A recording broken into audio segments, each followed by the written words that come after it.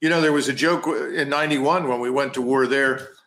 People said to me, well, Doug, we know we can win this. All we need to do is challenge the Iraqi enemy to a PowerPoint briefing contest. Our PowerPoint briefs are better. So we already knew it was bad then. But in retrospect, that looks almost ideal compared with what you've got now. Some of the senators, some of the Democratic senators late last week, wrote a letter to President Biden asking him to declare Russia a state sponsor of terrorism.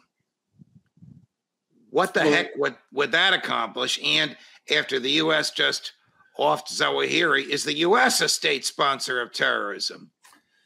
Look, Judge, they know from experience that once you label a particular state as a state sponsor of terrorism, it makes it impossible to do business with the state. So if you're trying to enshrine Russia as a permanent enemy, or China or anyone else, the quickest way to do it is say, oh, well, you're sponsoring terrorism.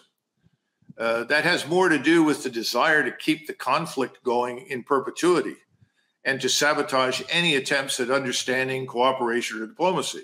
I mean, even when you go to war, one of the most important things you try to do is keep means of communication open to your opponent, because inevitably you want the war to end. Right. Only we don't do that because these conflicts that we've created are cash cows, enormous cash cows for the military-industrial congressional complex, which was the original term that Eisenhower used in his speech. And they took congressional out because they said, well, General, you're making enough enemies.